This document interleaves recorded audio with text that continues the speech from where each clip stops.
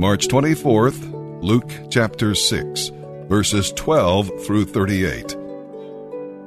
One day, soon after Jesus went to a mountain to pray, and he prayed to God all night. At daybreak, he called together all of his disciples and chose 12 of them to be apostles. Here are their names. Simon, he also called him Peter. Andrew, Peter's brother.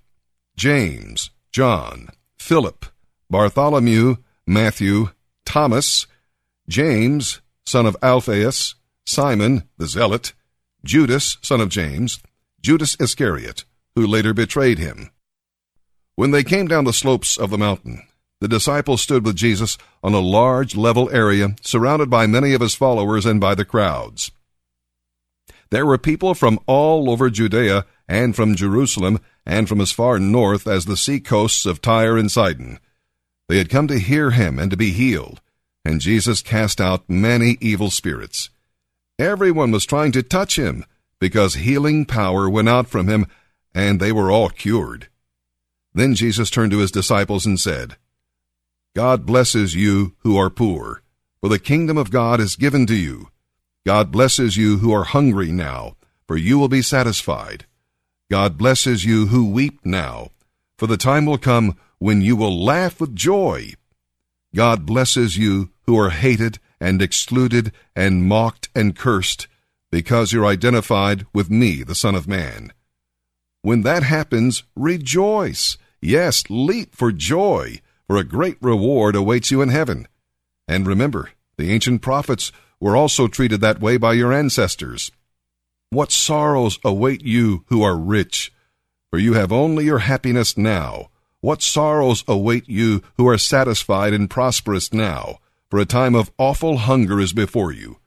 What sorrows await you who laugh carelessly, for your laughing will turn to mourning and sorrow. What sorrows await you who are praised by the crowds, for their ancestors also praised false prophets. But if you are willing to listen, I say love your enemies. Do good to those who hate you.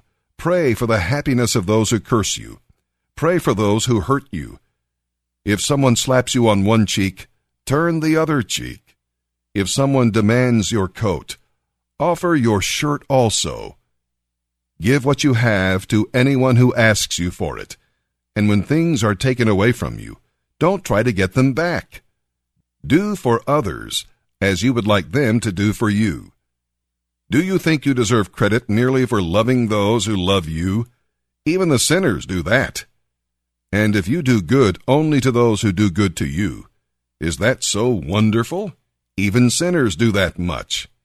And if you lend money only to those who can repay you, what good is that?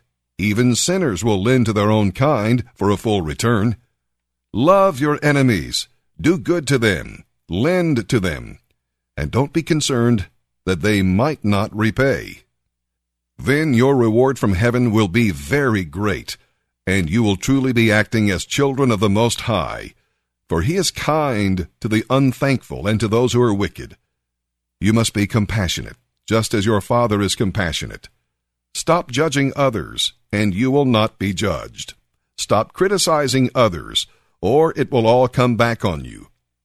If you forgive others, you will be forgiven. If you give, you will receive.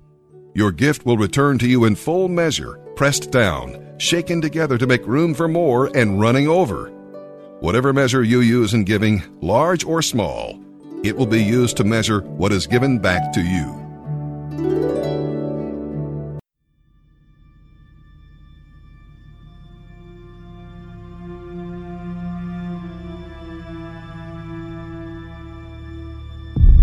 I'm telling you right now, if you are going to birth your dream, your calling, your passion, and the second half of your life, you can't draw back when life gets tough.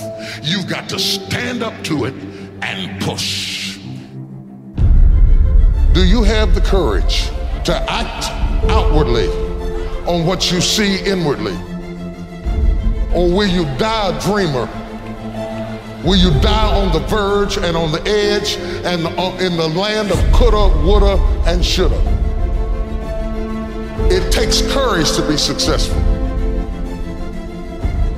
It is far easier not to be successful. Misery will always have company. Success breeds contempt. If you don't want to make waves, be mediocre.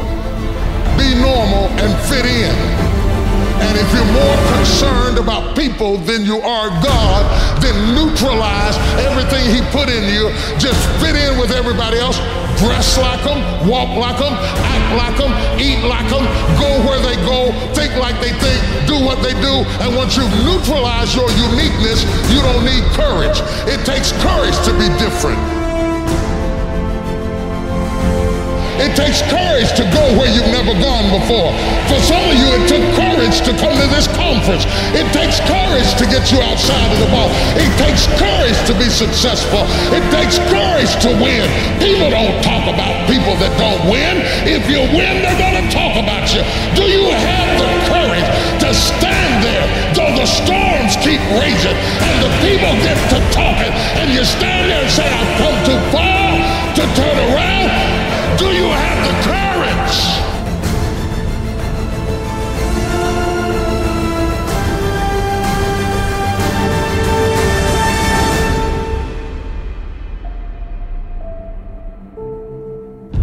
There's no losing, there's no failure, and there's no problems, only solutions. So to me, what failure is the mother of all success. If it wasn't for Michael Jordan getting cut from his 9th grade basketball team, he wouldn't have became Michael Jordan. See, if you're always winning, then you don't really understand what it is to win. You gotta take those losses, you gotta take those hits. There's gotta be the valleys, the peaks, the ups, the downs. It's never about making it, guys, it's always about maintaining it. Be excited about your destiny so that you can endure the process that brings you into promise. Because there is a process before promise. And if you don't have at least a vision of the promise, the process will discourage you. It takes courage to be exceptional. It takes courage to be wise. It takes courage to be rich. It takes courage to be educated. It takes courage to be knowledgeable. It takes courage. And I'm just wondering, in this weak, watered down, mediocre society that we live in today,